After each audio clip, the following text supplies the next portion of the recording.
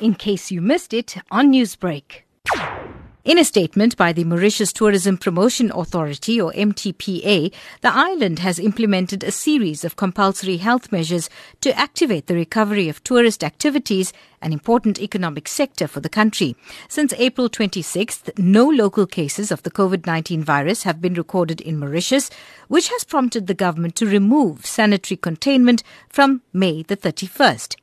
The timely response by Mauritian authorities to the coronavirus infections on the island led to the country having no new infections since May. The island also has an effective primary healthcare system well seasoned in dealing with epidemics such as malaria or dengue disease.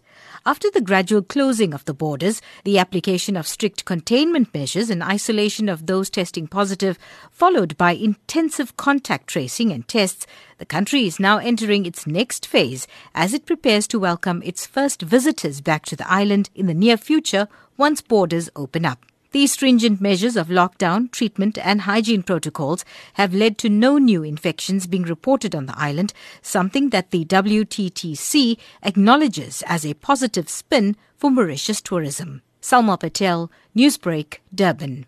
Newsbreak, Lotus FM, powered by SABC News.